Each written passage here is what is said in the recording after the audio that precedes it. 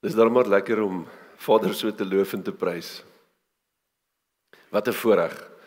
Wat 'n voorreg om hom te ken, en wat 'n voorreg om hom te aanbid. Dis 'n wonderlike voorreg vir my en ek glo dis ook 'n wonderlike voorreg vir julle dat ons hier vanmôre by mekaar kan wees. En voor ons begin vanmôre met die boodskap, kom ons buig net ons harte in aanbidding. Vader, soos ons vanmôre gesing het, niks met ons te doen nie. Gaan nie oor ons nie. Maar dit gaan oor dit wat U vir ons kom doen het. Dit gaan oor dit wie U is. Dat U ons almagtige skepper is. Dat U die heerser is oor die heelal. Maar dat U ons Vader is. En dat ons in daardie wete, Vader, tot U kan nader en kan weet, Here, die liefde wat U teenoor elkeen van ons bewys. Here, elke keer as ek dink aan wat Johannes vir ons geskryf het in Johannes 3 vers 6, Jesus se woorde toe hy gesê het, want so lief het God die wêreld gehad, dat hy sy eniggebore seun gegee het, sodat elkeen wat aan hom glo, nie verlore sal gaan nie, maar die ewige lewe sal hê. Wat 'n wonderlike vooruitsig. Vader, dankie vir U liefde. Dankie dat U ons eerste lief gehad het, maar Vader, dankie ook dat ons U kan lief hê, met alles wat in ons is. Ek vra Abba Vader dat U ons vanmôre sal toemaak in die kosbare bloed van Yeshua. Ek bid Abba Vader dat U ons sal kom beskerm. Ek vra Abba dat U volgens Sagaria 2 vers 5 'n muur van vuur rondom ons sal kom plaas om ons te beskerm teen die aanvalle van die vyand. En ons eer en loof en prys U vanmôre, Here, vir U woord en vir dit wat U in ons harte kom deponeer. En ons dank U daarvoor in die magtige naam van Yeshua, ons saligmaker en verlosser, Jesus Christus. Amen. Amen. Vanmôre wil ek so 'n bietjie met julle praat oor die onwaarskynlike held. Die onwaarskynlike held. Dit is nogal vir my interessant, gewoonlik as ek 'n boodskap kry of 'n tema vir 'n boodskap kry, of Vader praat met my daaroor, of die Heilige Gees prompt my oor iets, en ek kry die boodskap, maar weet ek presies waaroor die boodskap gaan, maar dan wonder ek baie keer oor waaroor gaan die tema wees, wat gaan die tema wees, en gister toe ek so sit en voorberei in die boodskap, toe kom hierdie woorde by my op, die onwaarskynlike held. En ek hoop, dit gaan vir julle 'n diep betekenis hê vanmôre, want soos ons hier sit, en ons besef dit nie altyd nie, is ons, wat hier sit vanmôre, is onwaarskynlike helde. Ons is nog steeds besig met ons tema vir die jaar, en ons tema vir die jaar is Prepare for Battle, voorbereiding vir die stryd. En dit is vir ons belangrik, ons is in hierdie stryd gewikkel, en ons moet weet, dat ons moet voorbereid wees, om hierdie stryd wat teen ons aankom, hierdie geveg wat teen ons aankom, dat ons staande sal kan bly in hierdie geveg, en daarom is dit nodig, dat ons sal weet wat ons moet doen, en hoe ons moet optree, om voor te berei vir hierdie stryd waarin ons onsself bevind, sodat ons gereed kan wees. En ons is al klaar in hierdie stryd gewikkeld, dis nie asof hierdie stryd nog aankom nie, ons is reeds binne in hierdie stryd. Maar ek dink ons staan baie keer in 'n posisie, en ons sit in 'n situasie waar ons nie voorbereid is nie, en dan voel dit asof die vyand ons onderkry, asof die wêreld ons onderkry, asof dit wat rondom ons gebeur op die oomblik, ons besig is om ons onder te kry. Dan voel ons eintlik half of ons hierdie stryd besig is om hierdie stryd te verloor. En daarom wil ek met julle praat vanoggend oor hierdie onwaarskynlike held van wie ons in die woord lees. En wat vir my so interessant was, is hierdie held, hierdie onwaarskynlike held het nie eens geweet dat hy 'n held gaan wees nie. Dit het nooit by hom opgekom dat hy die een is wat iets moet gaan doen nie. En as ons sy verhaal gaan lees, dan sien ons, hy is maar so bietjie skrikkerig, hy kruip weg vir die vyand, hy probeer om uit hulle pad uit te bly, hy wil nie sigbaar wees nie, en ek dink baie keer sit ons in 'n situasie waar ons probeer om net te verdwyn, jy weet, so tussen die massas, jy weet, ons wil net nie gesien word, ja, as ons net so bietjie kan verdwyn, solank hulle my net nie kan raak sien nie, dalk gaan dinge beter gaan, as hulle my net nie kan raak sien nie. Hierdie onwaarskynlike held, sy naam was Gideon. Interessante man. En net soos ons in 'n stryd gewikkel is met die vyand, sien ons dat die volk Israel was in 'n stryd gewikkel met die vyand. Nou ons weet hulle was gereeld in 'n stryd gewikkel, maar daar so elke nou en dan verduidelik die woord aan ons, en die Bybel sê vir ons wat is besig om te gebeur, hoekom is hulle in hierdie stryd, wat is besig om in hulle lewens plaas te vind. En hierdie groep mense was nogal, in hierdie stryd waar hulle betrokke was is vir my nogal 'n interessante verhaal as ons mooi die detail daarvan gaan lees. Hulle was deur die vyand omsingel. Die vyand was oral rondom hulle gewees. Maar Vader het 'n plan gehad om hulle uit hierdie proses uit te verlos. Vader se plan was reeds in plek vir Israel gewees. En hy het dieselfde plan vir my en vir jou. Hy het dieselfde plan wat hy vir Israel gehad het om hulle uit die wurggreep van die vyand te verlos, het hy dieselfde plan vir my en vir jou om ons ook uit die wurggreep van die vyand te kom verlos. Dan kyk ons, as ons sien in Rigter 6, dan sien ons dat Israel aanhoudend deur die Midianiete en die Amalekiete aangeval is. En julle kan self daai gedeelte volledig gaan deurlees. Ek gaan net so 'n paar verse uit hierdie gedeelte aan ons voorhou vanmôre, om regtig by die boodskap uit te kom wat ek graag met julle wil deel vanmôre. En as ek gaan kyk na Rigter 6 vers 3 en 4, dan sien ons, want as Israel gesaai het, so die eerste gedeelte vertel ons dat hulle in die mag is en die Midianiete en die Amalekiete is rondom hulle, en dan sê hulle, want as Israel gesaai het, met ander woorde as hulle geplant het, as hulle oeste geplant het, dan trek die Midianiete en die Amalekiete en die kinders van die ooste uit en trek teen hulle op, slaan hulle laars teen hulle op en verwoes die opbrengs van die land in die rigting na Gaza. En hulle laat geen, hoor mooi wat sê hy, en hulle laat geen lewensmiddele, geen skaap of bees of esel in Israel oorbly nie. So wat hulle doen, is hulle wag dat Israel die goeders plant, die graan plant of die gars plant of wat hulle ook al geplant het, en hulle wag dat hulle dit plant, en net so wanneer Israel kom om dit te oes, dan kom die Midianiete en die Amalekiete en hulle kom verwyder alles wat daar is. Hulle ontneem hulle van hulle bron van voedsel. Hulle kom beïnvloed hulle bestaan. Hulle kom beïnvloed hulle lewe. Hulle vergiftig hulle lewe, want hulle kom neem die voedsel uit hulle hand uit. En as jy Gideon se verhaal gaan lees, dan staan dit daar, en hy het die graan uitgeslaan by die wynpers. Dit klink vreemd. Hoekom slaan Gideon die graan uit by die wynpers? Want jy sien, hulle sou hom nie by die wynpers kom soek het nie, want dit was nie die tyd vir die druiwe nie, dit was die graanoes gewees, en hy gaan na die wynpers toe om dit daar uit te slaan, sodat hulle ten minste iets het om te kan eet. Want as hierdie vyand weet wat hy mee besig is, sal hulle hom kom ontneem van die voedsel wat hy besig is om te verwerk. En voel dit nie partykeer vir ons so nie, het voel of hulle ons kos uit ons hande kom neem, of hulle ons voorsiening van ons kom wegvat. Die vyand is heeltyd besig om ons aan te val op die plekke waar dit regtig saak maak in ons lewens.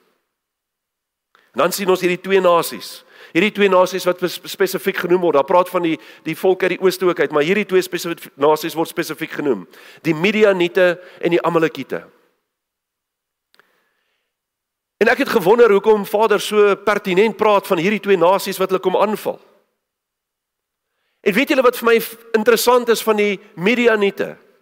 Net soos wat Israel hulle oorsprong uit Abraham uit gehad het, het die Midianiete ook hulle oorsprong uit Abraham uit gehad. Weet jy of julle dit geweet het nie? Hulle het dieselfde vader gehad. Hulle kom van dieselfde oorsprong af.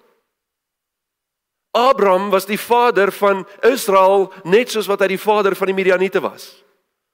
Nou as jy gaan kyk in die Bybel, dan sal jy sien dat Midian was Abraham se seun by sy vrou Ketura, en dit was die vrou met wie hy getrou het nadat Sara oorlede is.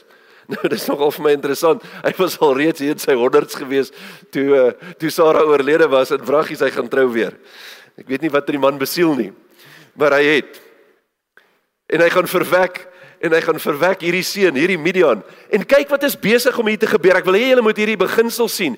Dit wat uit hom voortgevloei het, wat goed was in God se oë, wat vir Vader bedoel was, kom weer uit hom uit en word die vyand van dit wat eintlik moes wees. Want Vader het vir hom gesê, Abraham, ek gaan 'n seun uit jou uit verwek, en daai seun sal vir my 'n nasie word. Wat doen Abraham?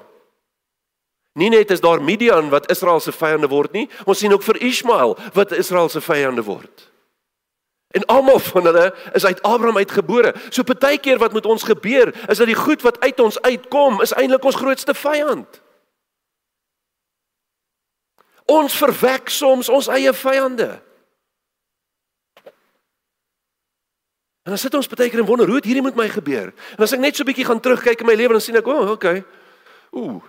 Daar het ek die verkeerde keuse gemaak. Daar het ek die verkeerde besluit gemaak. Daar het ek gedoen wat ek nie veronderstel was om te doen nie.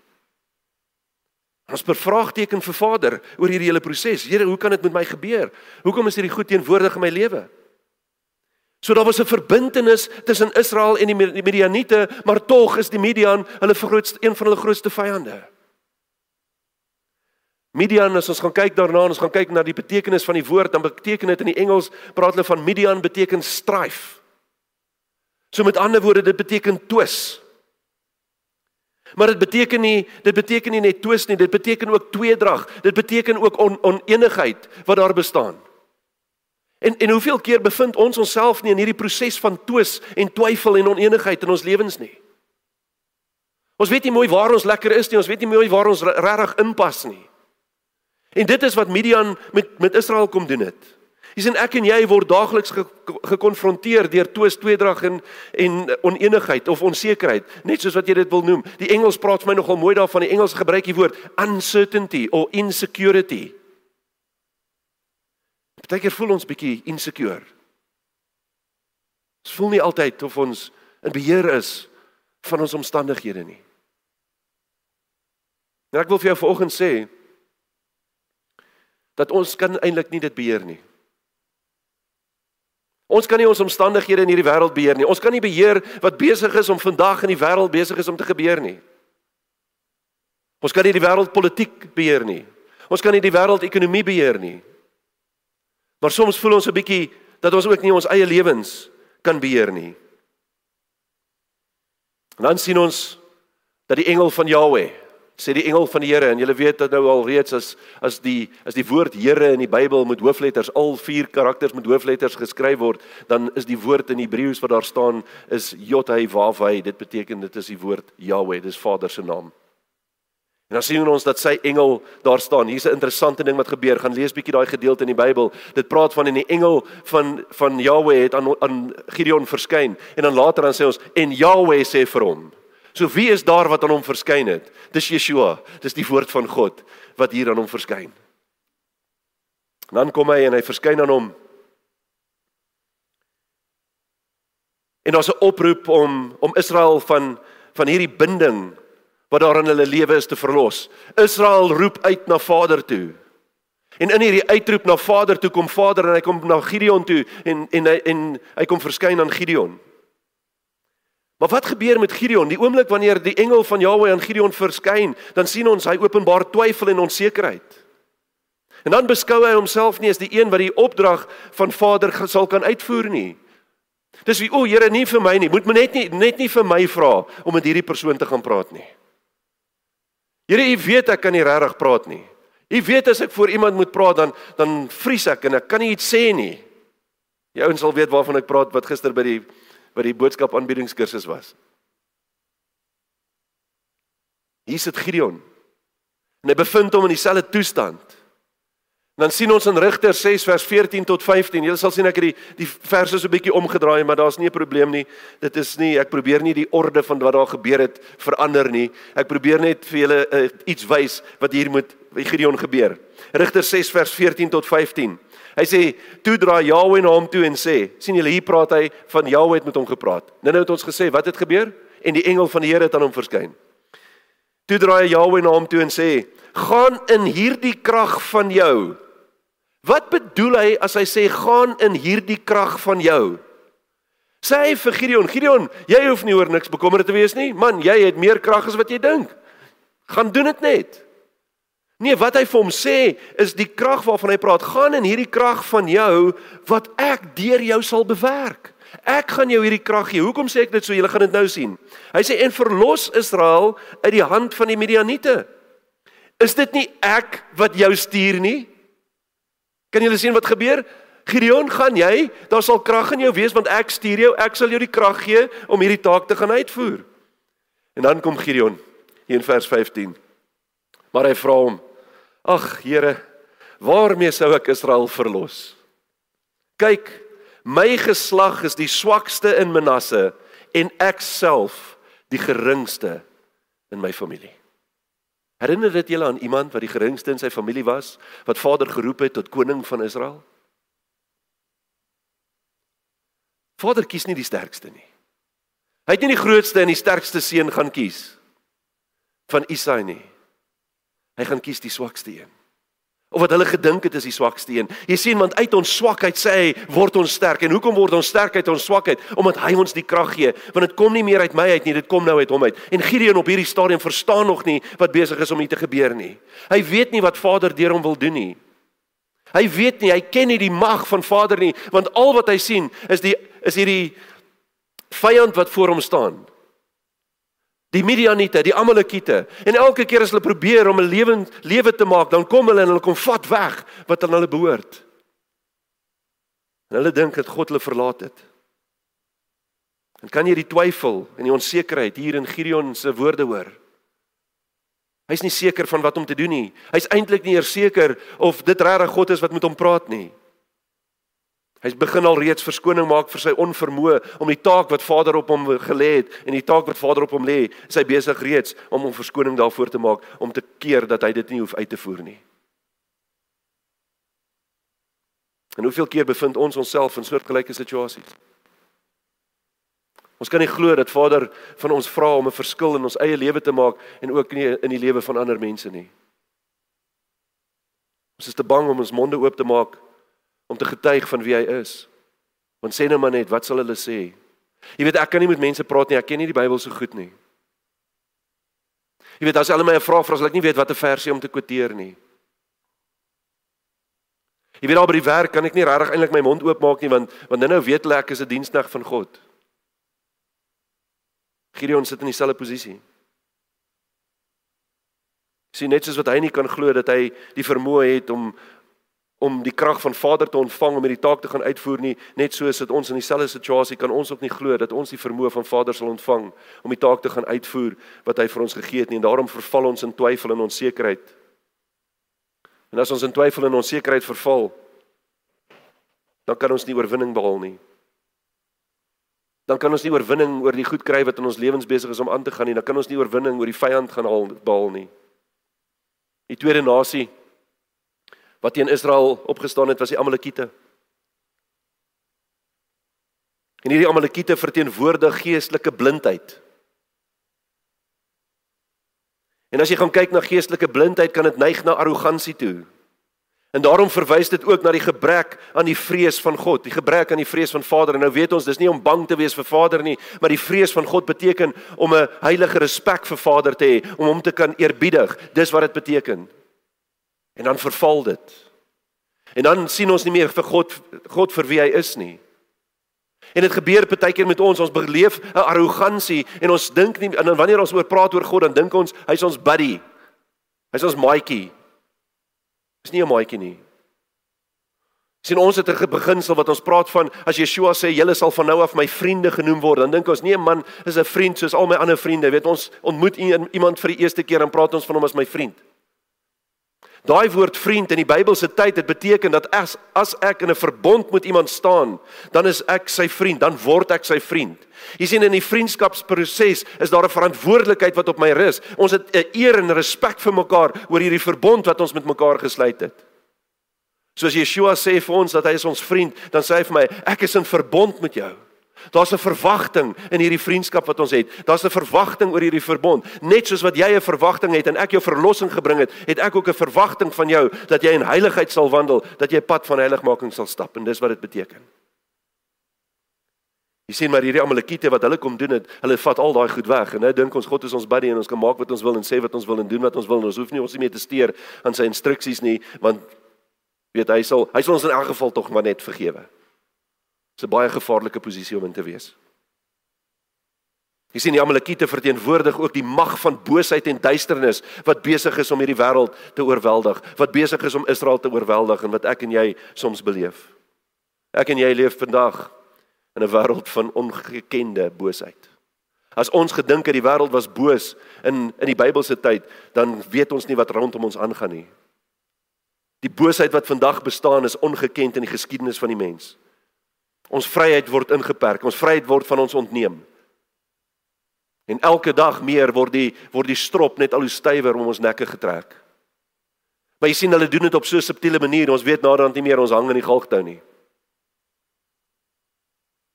Want ons verstaan glo maar net, en gaan maar net, en ja nee, dit moet maar net wees. En veral as hulle die woorde gebruik, maar dit is goed vir jou. Daar's net een ding wat goed is vir my, en dis my verhouding met Vader. Niks anders nie. Johannes kom en hy skryf ons in 1 Johannes 5 vers 19. Hy sê ons weet dat ons uit God is en die hele wêreld in die mag van die bose lê. Dis 'n verklaring wat hy maak. Ons hoef nie te wonder hieroor nie, dis die waarheid. Gideon kom en hy bevind hom in 'n soortgelyke situasie. En net soos met Gideon verwag Vader dat ek en jy ook teen hierdie twis en hierdie twyfel en hierdie onsekerheid, hierdie duisternis teen die bose, dat ek en jy sal opstaan daarteen. Dat ons posisie in God sal begin inneem. Wie is ek en jy in Vader? Ek is 'n kind van God, ek is sy seun. Jy is sy seun, jy is sy dogter. En as ek sy seun en sy dogter is, dan gee hy alles wat aan hom behoort, gee hy aan my oor, sodat ek staande kan bly. Wie van julle ouers wat hier sit, die ouers wat hier sit, wie van julle sal nie sy lewe vir sy kind gee nie? Nie een hand nie. Wie van die ouers wat hier sit, sal nie alles doen om hulle kind te beskerm nie? Wie van ons wat hier sit, sal as dit moontlik is, al ons kragte vir ons kinders gee, sodat hulle beter daarin toe kan wees? Almal van ons. Dis die God wie ek en jy dien. Dis die Vader wat ons dien. Maar jy sien, daar's 'n verwagting by hom, dat ek en jy dit sal besef. Dat ons in daai autoriteit sal begin inbeweeg. Dat ons hom daarvoor sal vertrou. As ons soos Gideon is sonder vertroue, sal ons nooit in daai autoriteit kan beweeg nie. Ons sal dit nooit kan hanteer nie. Sien, as ons bly in hierdie proses van twyfel en onsekerheid en twis en toelaat dat die bose wêreld wat besig is om rondom ons te gebeur, ons beïnvloed, sal ons nooit in oorwinning kan leef nie. Sal ons nooit die vyand kan oorwin nie. En ek en jy kan nie oorwinning uit onsself uit vermag nie. Alleenlik deur die krag van Vader, deur die leiding van die Heilige Gees. En daarin gee hy vir ons oorwinning. En al wat hy van jou en my vra, is gehoorsaamheid aan sy woord. Gehoorsaamheid aan sy seun Yeshua. Want Yeshua het vir ons gesê, hoekom noem julle my Here, Here, maar julle doen nie wat ek vir julle sê nie. As julle my liefhet, sal julle my gebooie onderhou. Hy sê nie kan julle of mag julle nie, hy sê sal julle my gebooie onderhou. Waar het ons gehoorsaamheid deur gegaan? Is ons nog gehoorsaam aan die woord van God? Jy sien, dit kan nie jou redding bewerkstellig nie, maar dit neem jou autoriteit weg, sodat ons hier op aarde nie meer in autoriteit kan wandel nie. Dis wat met ons plaasvind, dis wat met ons gebeur. Rigters 6 vers 12 tot 13 sê vir ons, en die engel van Yahweh het aan hom verskyn en vir hom gesê, Yahweh is met jou, dapper held. Hier staan 'n man, hy's bang vir die vyand, hy kruip al weg, hy gaan skud die graan daar by die wynpers uit, sodat iemand hom nie dalk daar mag sien en opmerk nie. Hy probeer wegkruip vir die vyand. Hy dink hy's die geringste in sy familie, nie eens in die volk nie, in sy hele familie is hy die geringste. En hier kom Yeshua en hy kom praat met hom en hy sê vir hom, die Here is met jou, dapper held. Vir my mooi, ek hou van die King James, wat die King James hieroor sê. Hy sê, mighty man of valor. Sjoe. Dit beteken is iemand met moed, dis iemand met onverskrokkenheid. Dis wat die woord valor beteken. Mighty man of valor. Toe vra Gideon hom, ag my Heer, as Yahweh met ons is, waarom het hierdie dinge ons dan oorgekom? En waar is al sy wonders waar ons vaders ons van vertel het deur te sê, het Yahweh ons nie uit Egipte laat optrek nie? Maar nou het Yahweh ons verwerp. Hoor mooi wat sê hy. Maar nou het Yahweh ons verwerp en ons oorgegee in die hand van die Midianiete. In sy oë en volgens sy begrip het God vir Israel verwerp. stel hy nie meer belang in hulle nie. Want hoekom gebeur hierdie goed met my? Hoekom gebeur hierdie goed met ons? Waar is die Here in my situasie? Luister mooi. Vanoggend roep Vader vir jou en vir my om op te staan as dapper, onwaarskynlike helde om die oorwinning oor die vyand te gaan behaal. Hy roep elkeen van ons. Die woord sê hy het jou by die naam geroep, vanmôre roep hy jou by die naam. En hy sê vir jou, ek is met jou, dapper held. Ek is met jou. Man and woman of valor, I am with you. Glo ons dit? Of twyfel ons soos Gideon? Sien, die grootste ding wat ek en jy met Gideon in gemeen het, is twyfel. Ons twyfel. Ons twyfel oor ons autoriteit, ons twyfel of ons gered gaan wees. Ons twyfel of God ons regtig raak sien. Ons twyfel of Vader met ons is. Ons twyfel of hy ons deur hierdie moeilike tyd sal kan help. Ons twyfel. Ons kan dit nie insien nie. Sien, ons betwyfel ons vermoëns. En dan twyfel ons of ons regtig tot nut van Vader kan wees in hierdie wêreld. Want ons kruip weg. Hulle my net nie raak sien nie. Sien, maar hy sien ons. Hy sien ons soos wat hy ons geskape het. Hy weet wie hy geskape het. En dis hoe Vader my en jou sien. Hy het ons geskep om te wees, nie soos ons onsself sien nie, maar soos wat hy ons sien. Dit is my so wonderlik, as jy gaan kyk na Yeshua, toe Yeshua sy disippels gaan roep het hy die onwaarskynlikste mense gaan roep om sy disippels te wees. Vissermanne. Was nie 'n baie goeie job nie. Hulle was nie die gesiene manne in hulle gemeenskap nie. Nee, hulle is die vissermanne, die ouens wat daar onder by die water sit, en as jy honger is, dan koop jy jou visie by hulle. Was die tollenaars. Die mees gehate mense in Jerusalem. En hy gaan na hulle toe. En hy sê vir hulle, kom en volg my. Kom volg my. As ons hom volg, dan verlos hy ons uit ons situasie uit. En maak hy ons vry van die bindings wat daar in ons lewens is. En wanneer ons probeer om dinge heeltemal in ons eie mag te bereik, dan gaan ek en jy misluk. Dan gaan ons nie sukses bereik in daai proses nie. Maar wanneer ons onsself sien, soos wat Vader ons sien, dan kan wonderwerke gebeur en lewens kan verander word, net soos wat met die disippels gebeur het. Die oomblik toe hulle sy krag ontvang, die oomblik toe hulle sy Heilige Gees ontvang, toe die krag van die Heilige Gees op hulle uitgestort word, toe wandel hulle eers in autoriteit. Weet julle wat vir my amazing is, dat voor daai tyd, het hulle probeer wegkruip? Nadat Yeshua gekruisig is, wat het hulle gedoen? As jy gaan lees in Johannes 21, dan sê Petrus vir hulle, nee ouens, weet jy wat, ek gaan maar weer vis vang. Wie kom saam? Jy sien, daar op my bootjie sien niemand my nie, ek is uit op die see, niemand is naby my nie, ek hoef nie te bekommerd te wees oor enigiemand nie, al wat ek hoef te doen, ek hoef net vis te vang. En dan kom ons so nou en dan uit die see uit en dan verkoop ons visies en dan kan ons weer 'n bietjie aangaan en dan klim ons terug op die boot en dan gaan vang ons weer vis en die manne sê ons is met jou. En wat sê die woord? Hoeveel van hulle was daar op die bootjie saam met hom? 7.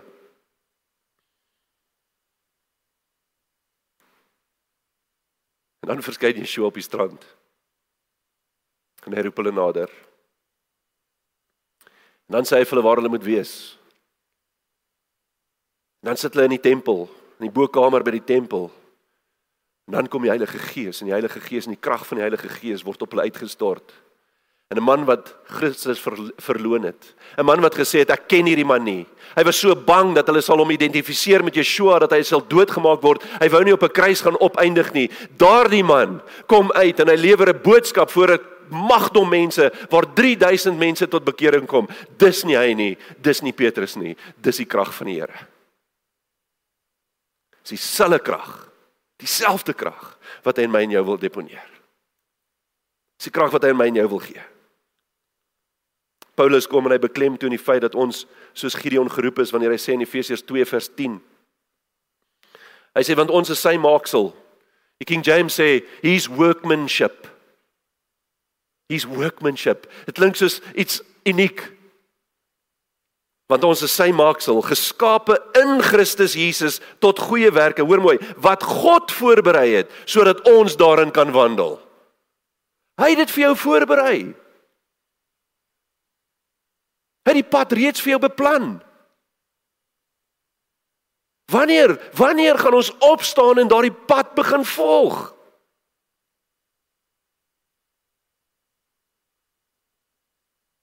Wanneer gaan ons ophou toelaat dat ons omstandighede ons onderkry? En luister mooi vir my, niemand kan jou help nie. Niemand nie. Net God kan jou help. En net God kan jou help wanneer jy besluit dat jy in daai pad gaan wandel, dat jy sy krag gaan ontvang. As jy dit van die hand wys, kan hy jou nie help nie. Ons moet opstaan. In sy mag en sy autoriteit. Hy is die een wat ons geskaap het.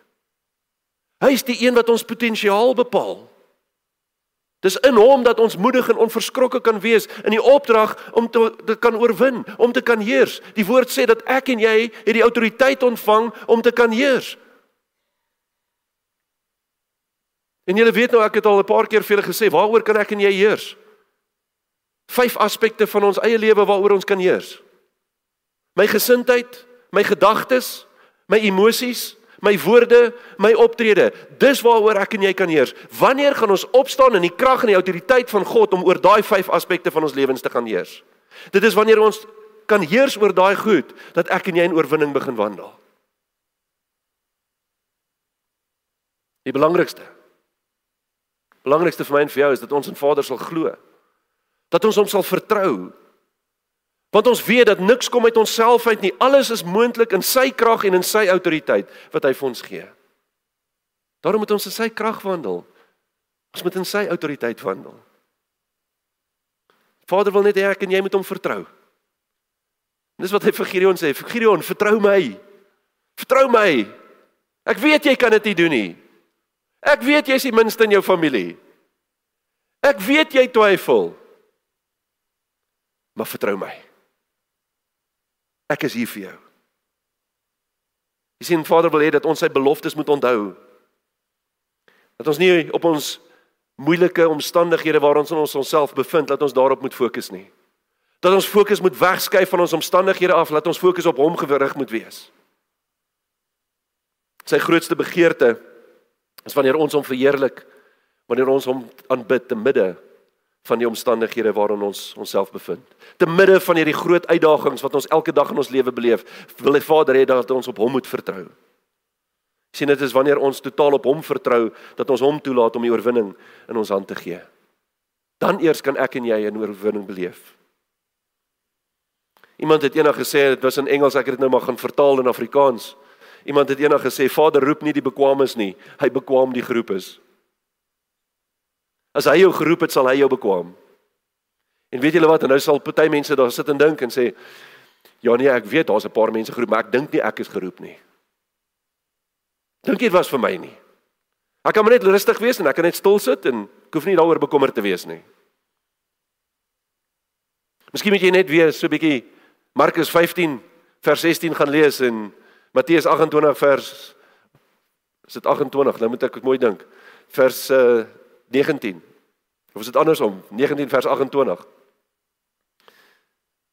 En wat sê hy vir ons? Hy sê, gaan dan heen, maak disippels van al die nasies, doop hulle, en hoor mooi wat hy sê, en leer hulle om te onderhou wat ek julle geleer het. Hy sê nie net gaan leer hulle wat ek julle geleer het nie, hy sê leer hulle om te onderhou wat ek julle geleer het, so leer hulle om te doen wat ek julle gewys het om te doen. Ons moet ons taak gaan uitvoer. Ons moet gaan doen wat hy doen, of waarvoor hy ons geroep het. En ons kan teen die prikkels kop. Ons weet hoeveel keer dat ons moet iets doen, ons moet opstaan, ons moet met iemand gaan praat, ek moet iets vir iemand gaan sê, moet vir daai persoon gaan bid. Here, ek is nie eintlik 'n bidder nie.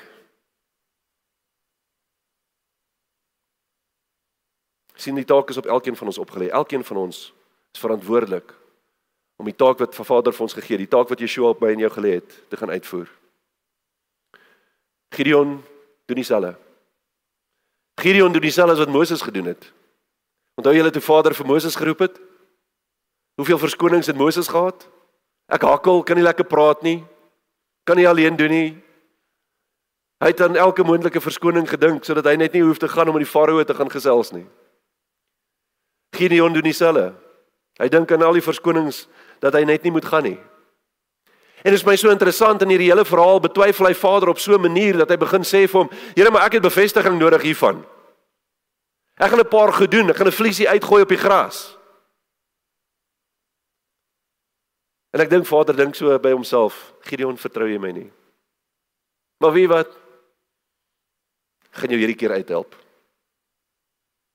Ek gaan jou wys dis regtig ek. Maar ek wil nie hê jy moet in my twyfel nie. Hoeveel verskonings het ek en jy? Ek dink nie daar's een van ons wat nog nie moeilike tye in ons lewens beleef het nie. Ek dink nie daar's een van ons wat nog nie een of ander vrees in ons lewens gehad het nie, wat nog nie oorweldig gevoel het deur ons omstandighede nie. Maar weet jy wat? Ons goddelike autoriteit is daar sodat ons oorwinning daaroor kan behaal. Vader het vir ons daai goddelike autoriteit gegee sodat ek en jy in oorwinning kan stap. Luister wat Vader vir Gideon sê. Rigter 6 vers 16. Hy sê, toe sê Jahwe vir hom, ek sal met jou wees, sodat jy die Midianiete soos een man sal verslaan. Hierdie woorde is onmoontlik. Onmoontlik. Vader skep vir hom 'n gedagte wat fisies onmoontlik is. Hy sê, ek sal met jou wees, sodat jy die Midianiete soos een man sal verslaan. En nou weet ons, toe hy al die soldate bymekaar gemaak het, en al die mense wat krygsmanne kon wees, bymekaar gemaak het Vader gesê, nee, hierdie gaan nie vir my werk nie. Want as jy met hierdie magdom gaan, en jy gaan die Midianiete en die Amalekiete verslaan, dan gaan julle sê, joh, kyk net hoe groot en sterk is ons. Hierdie mag van Israel het hierdie vyand gaan verslaan. Ja, raak bietjie ontslaaf van 'n paar ouens. En op 'n stadium het hy 300 man. 300 man. Iets wat totaal en al onmoontlik is. Daar is geen manier wat hulle met 300 man daai mag van die Midianiete en die Amalekiete kon verslaan het nie. Dit is net onmoontlik. Want Vader het hom gesê, ek sal met jou wees, sodat jy die Midianiete soos een man sal verslaan. Jy sien wat vir ons onmoontlik is vir Vader moontlik. Wat vir ons onmoontlik lyk. Partykeer sit ek in omstandighede en dit lyk vir my, Vader, ek gaan nie uit hierdie omstandighede kan uitkom nie, maar dit is vir hom moontlik. As ons hom begin vertrou met alles in ons lewe. Hierdie is 'n belangrike beginsel wat ek wil hê julle moet raak sien vanoggend. Wat sê Vader vir hom? Hy sal met hom wees, sodat hy, dis Gideon, sodat Gideon die Amalekiete kan verslaan, die Midianiete kan verslaan. En Vader sê vanoggend vir my en jou, hy sal met jou wees. Vader sal met jou wees. Hy sal jou die krag gee, hy sal jou bekwam, maar jy moet die oorwinning gaan behaal. Luister mooi. Hierdie is 'n beginsel deurlopend deur die woord. Hy sal jou die krag gee, hy sal jou die autoriteit gee, hy sal jou bekwam, hy sal met jou wees, hy sal jou nimmer en nooit verlaat nie, maar jy moet die oorwinning behaal. Onthou julle wat met Israel gebeur het? Met Joshua, toe hulle die Jordaan oorgesteek het, en die land Kanaan ingeneem het? Wat het Vader vir hulle gesê? Hy sê, ek gee hierdie land in julle hand. Ek gee hierdie vyand in julle hand. Ek gee julle die oorwinning. Hierdie land, hierdie geskenk is van my af, is julle sin. Maar gaan oorwin die volke in daai land. Selfe woorde wat Gideon hier hoor. Ek sal met jou wees, maar jy moet hulle oorwin. Partykeer sit ons in 'n posisie waar ons dink, maar Vader gaan alles vir my doen. Dit gaan nie gebeur nie. Hy gaan jou die krag gee en jou ondersteun en met jou wees, maar jy moet begin om iets te doen om die oorwinning te gaan behaal. En dit kan nie net uit onsself uitkom nie, maar dit kom uit die krag en die mag en die autoriteit van Vader wat deur en in ons werk, sodat ons in daai oorwinning kan staan. In hierdie verhaal van Gideon sien ons twee dinge wat hy moes oorkom. So 'n bietjie al daar aangeraak. Vanmôre ek gaan so 1 of 2 verse herhaal. Die eerste een sien ons in Rigter 6 vers 13. Toe vra Gideon hom, ag my Heer, as Jahwe met ons is, waarom het al hierdie dinge ons dan oorgekom? En waar is al sy wonders waar ons vaders van ons van vertel het, deur te sê, het Jahwe ons nie uit Egipte laat optrek nie, en hier kom die kruks van hierdie situasie. Hy sê, maar nou het Jahwe ons verwerp en ons oorgegee in die hand van die Midianiete. Wat sien ons hier in Gideon? Gideon openbaar teleurstelling. Hy is teleurgesteld in Vader. Hy het gedink dat Vader sy rug op hulle gedraai het. Hy het gedink Vader het hulle heeltemal verlaat. Vader het hulle verwerp. Gideon is teleurgesteld. En ek dink, hy het seker ook gedink, Here, maar ons is die volk. Here, ons gaan tempel toe. Ons gaan en ons voer elke fees uit. Ons probeer so hard as wat ons kan om die woord na te kom. Om die Torah te leef. Maar waar is U? Waar is U? En daarom is dit nodig vir hom om sy hierdie teleurstelling wat hy in Vader het, om dit te oorkom. En dis dieselfde teleurstelling wat ek net nou vir julle van vertel het, wat die disippels gehad het toe na Yeshua se kruisiging. Ja, daar is ons nou. Die Here het ons verlaat. Hy's weg. Kom ons gaan vang maar weer vis. Is nie snaaks dat ons altyd terugkeer na die goed wat ons meer gemaklik is nie? Ons hou nie aan met die taak wat Yeshua op ons gelê het nie. Ons gaan weer terug na dit wat ons onthou en dit waar ons in daai gemaksone waar ons onsself bevind het. Dis wat die disippels gedoen het. Jy sien, as jy toelaat dat die teleurstelling bly, dan sal dit jou verhouding met Vader begin beïnvloed. Jy sien, as ons teleurgesteld is in Vader, sal ons hom nie dien nie. Sal ons nie meer die lus hê om hom te dien nie. Weet julle wat vir my interessant is, ek praat in die week, in een van die beradingssessies wat ek gehad het, praat ek met 'n persoon. En die persoon praat so 'n bietjie met my oor ateïsme en ateïste, en hy het te doen gekry met mense wat ateïste is. En weet julle wat interessant is dat meeste mense wat in ateïsme verval, is teleurgesteld in God. Hulle het Vader vir iets vertrou en dit het nie gebeur nie, en nou dink hulle dat God het sy rug op hulle gedraai, so hulle stel glad nie meer belang in hom nie. Want hy bestaan nie vir my nie, want toe ek hom nodig gehad het, was hy nie daar vir my nie. Sien maar, hulle verstaan dit verkeerd, soos wat Gideon het verkeerd verstaan het. En dan kom hierdie vraag op, Here, waar was U toe ons gelei het? As U dan so lief is vir ons, hoekom het U nie ingegryp nie? Waarom word ons so onregverdig behandel? Here, kyk net hoe gaan dit met die sondaars.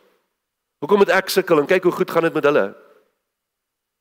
En ek glo hierdie woorde klink heel moontlik bekend vir ons vanoggend. Ek dink daar sekere van ons wat hier sit wat al daardie woorde gebruik het. Ek weet ek het in my verlede. Jy sien, dit is die vraag wat Gideon gevra het. Maar hy het die waarheid gemis. Vader het hulle nooit verlaat nie.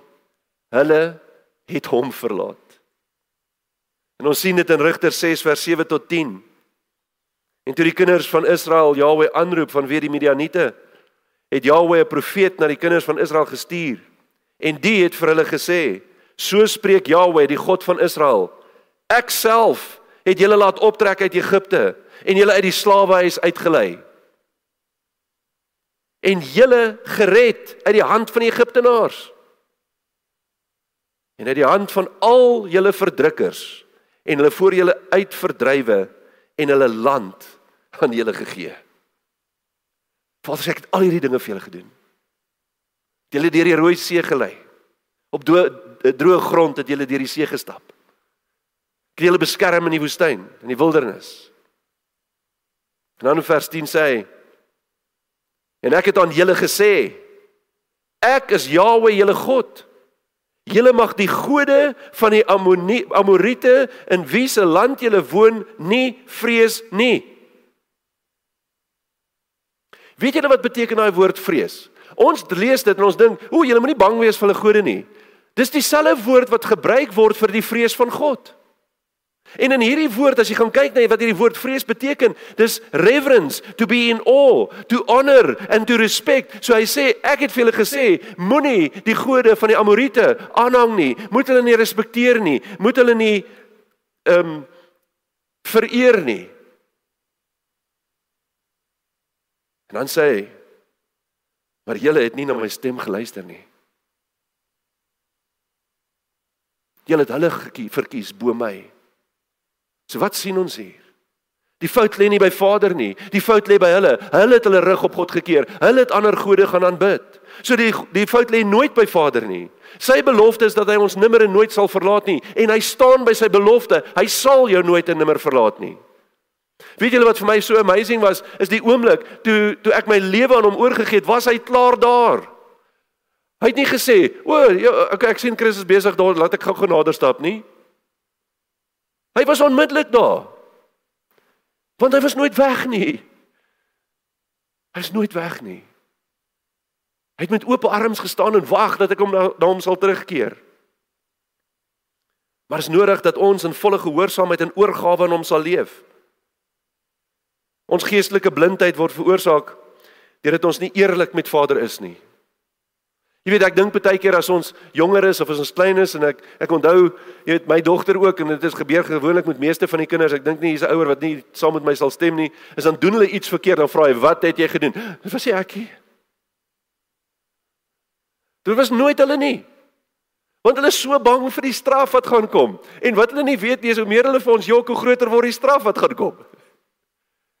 Dis wat dieselfde wat ons met Vader doen. Ons wil nie teenoor hom gaan erken dat ons verkeerd is nie. Maar weet julle wat het Gideon gedoen? Gideon het sy hart teenoor Vader geopenbaar. Hy het vir hom gesê dat ek twyfel. Ek glo nie dat hy met ons is nie. En wat hy doen is hy stort sy gevoelens en sy hart uit teenoor Abba Vader. En wat doen God vir hom? Hy lei hom uit sy misnoë uit. Hy sê, kom Gideon, kom na my toe. Tweede ding wat Gideon moes oorkom was sy twyfel in Vader. En ons het so 'n bietjie gepraat oor twyfel. Rigters 6 vers 15. Maar hy vra hom, ag Here, waarmee sou ek Israel verlos? Kyk, my geslag is die swakste in Manasse, en ek self die geringste in my familie. Vader roep hom vir 'n belangrike taak. Gideon twyfel. Hy twyfel in homself, hy twyfel in Vader, hy twyfel of Vader hom in hierdie proses sal lei, hy twyfel of hulle oorwinning oor die vyand gaan kry, want tot dusver het nog niks met hulle gebeur nie. Jy sien, ek en jy moet bewus raak waarvoor Vader ons geroep het. Ons moet bewus raak van die taak wat Vader op my en jou gelê het, om te gaan uitvoer in hierdie wêreld. Want Vader het 'n verwagting teenoor ons. Daar is 'n verwagting wat hy van my en jou het, en ek en jy moet bewus raak van hierdie verwagting wat God vir my en vir jou het. Want kom ons wees eerlik, is dat die God wat jou geroep het, sal voorsien waarin jy ontbreek, om daardie behoefte en daardie verwagtings wat hy van jou en my het, te gaan vervul. Hy gaan nie van jou verwag om dit alleen te doen nie, hy gaan dit vergee, hy gaan voorsien. Hy sal jou in staat stel as hy jou geroep het. En hy roep elkeen van ons, jy hoef nie te wonder daaroor nie, en omdat hy jou geroep het, sal hy jou in staat stel, hy sal jou bekwame om dit te kan doen. As dit nie so was nie, sou Yeshua ons nooit geroep het nie, sou hy ons nooit die opdrag gegee het nie. Dis nie mooi wat hy sê nie, hy het gesê, hy moet weggaan, sodat ons hier op aarde, dat ons sy taak kan mee voortgaan. Hy sê, dan sê hy vir ons, en julle sal meer nog doen as wat ek gedoen het. Wow! Nie as individu nie, maar as die gemeente van Yeshua. Ons ryk in hierdie wêreld sal al hoe groter word. En weet julle, vandag as ek gaan kyk, het ons 'n groter tool gekry as wat ons nog ooit in ons lewens gehad het. Ons moes geloop het in die begin, hulle het geloop en op donkies gery. En toe later het ons bietjie meer perdekarretjies gekry en op die perdekarre gery om die evangelie te verkondig. En toe het ons motors gekry en motorfietsse en vliegtye en skepe en al hierdie goeders ding. En vandag kan jy by jou huis sit en jy kan op die internet die woord van God verkondig en duisende oor die wêreld sien dit. Ek glo nie dit is so effektief as ons van aangesig tot aangesig met mekaar sit nie, maar ons kan steeds die woord verkondig. Al kan ons nie reis nie.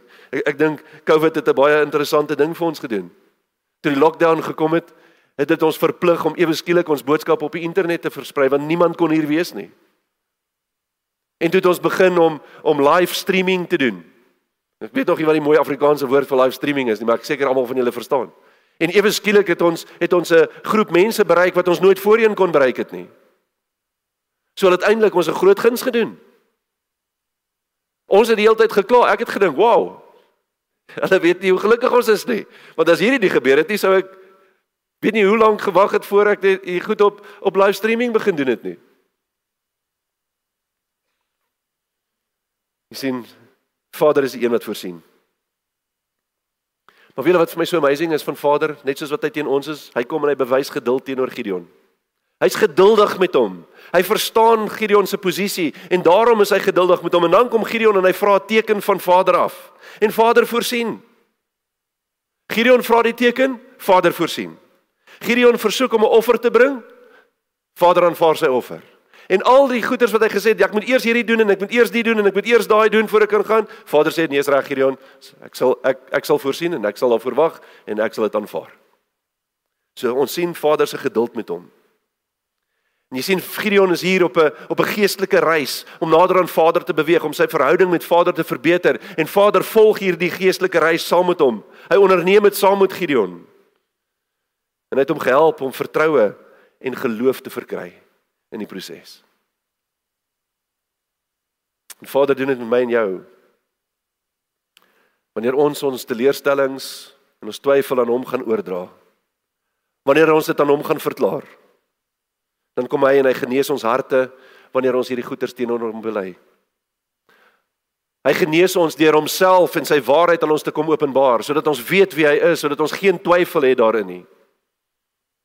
Hy lei ons deur dit en hy lei ons uit ons teleurstelling en ons twyfelagtige gedagtes. En wanneer ons begin vertroue in hom kry, dan sien ons hoe verdwyn dit weg van ons af. Dawid skryf vir my so mooi in Psalm 62 vers 6 tot 9. Hy sê, wees net maar stil tot God, my siel, want van hom is my verwagting. Hoor julle mooi? Van hom is my verwagting. My en jou verwagting moet van God af wees. Hy sê sekerlik, hy is my rots en my heil, my rotsvesting. Ek sal nie wankel nie. Hoekom? Want hy doen dit nie uit homself uit nie, want God is sy rots. Hy staan op die rots wat vir my en vir jou gegee is. En wie is daardie rots wat vir ons gegee is? Yeshua is daardie rots wat vir my en vir jou gegee is. Hy sê by God is my heil en my eer, die rots van my sterkte, my toevlug is in God. Vertrou op hom altyd, o volk. Stort julle hart uit voor sy aangesig. God is 'n toevlug vir ons. Is dit nie 'n mooi samevatting van wat ek aan julle probeer oordra vanmôre nie? Dit is vir my so wonderlik, Dawid kan goed so mooi stel. En wat sien ons hier? Gideon het versekering van Vader nodig gehad, maar dit was eintlik om sy eie onsekerheid te oorkom. Ek en jy het nie 'n teken nodig nie. Ons hoef nie 'n teken te vra nie. Ons het 'n teken. My en jou teken is Yeshua. Hy is die teken wat ons nodig het. Dis waarom hy vir die Fariseërs gesê het, julle soek altyd na 'n teken. Want hulle sien nie die teken raak wat voor hulle gestaan het nie. En ek en jy is in 'n verhouding met die teken wat ek en jy nodig het om ons geloof in Vader uit te stort. Om nie meer in twyfel te leef nie, om nie meer onseker te wees nie, want Yeshua is daardie teken wat ons ontvang het. Hy is die woord van God. Dis deur hom dat ons oorwinning kan behaal. Sien, die woord is die versekering van ons geloof. En dit is deur ons geloof dat ons kan lewe te midde van die onsekerheid, die twis, die twyfel, die onheil, die boosheid wat hier in hierdie wêreld is, wat voel asof dit ons verdring. Johannes 20 vers 30 tot 31 sê die volgende. Hy sê nog baie ander tekens het Jesus voor sy disippels gedoen wat in hierdie boek nie beskrywe is nie. Maar hierdie is beskrywe, dat julle kan glo dat Jesus die Christus is, dat hy die Messias is, die Seun van God, en dat julle deur te glo die lewe kan hê in sy naam. Wat sê hy vir ons? Yeshua is my teken. Hy is my skaapvelletjie wat uitgegooi word. Ek hoef dit nie meer te gaan doen nie. Ek kan 100% op hom vertrou. Wat leer ons vanoggend uit hierdie verhaal uit? Wanneer ons fokus nie op Vader gefestig is nie, sal ons verval in twyfel en onsekerheid en ons sal ons vertroue in God verloor. Ons moet waak. Ons moet waak daarteen dat ons Vader nie sal beskuldig vir ons omstandighede nie. Want hy het ons nimmer en nooit verlaat nie. Dis dalk ek en jy wat ons rug op hom gekeer het. Ons krag is gesetel in Vader se teenwoordigheid en sy heerskappy binne in ons lewe. Wanneer hy ons kom vul met sy krag, wanneer hy ons kom vul met sy autoriteit. Soos Paulus gesê het, en daarom leef ek nie meer nie, maar Christus leef in my. Ons krag is gesetel in Vader se teenwoordigheid. Hy is altyd met ons. Hy sal ons nooit verlaat nie. Weet julle, dit is, en dis wat ek net nou vir julle gesê het, die oomblik toe ek my terugdraai na Vader toe en my aangesig op hom rig, is hy klaar daar gewees.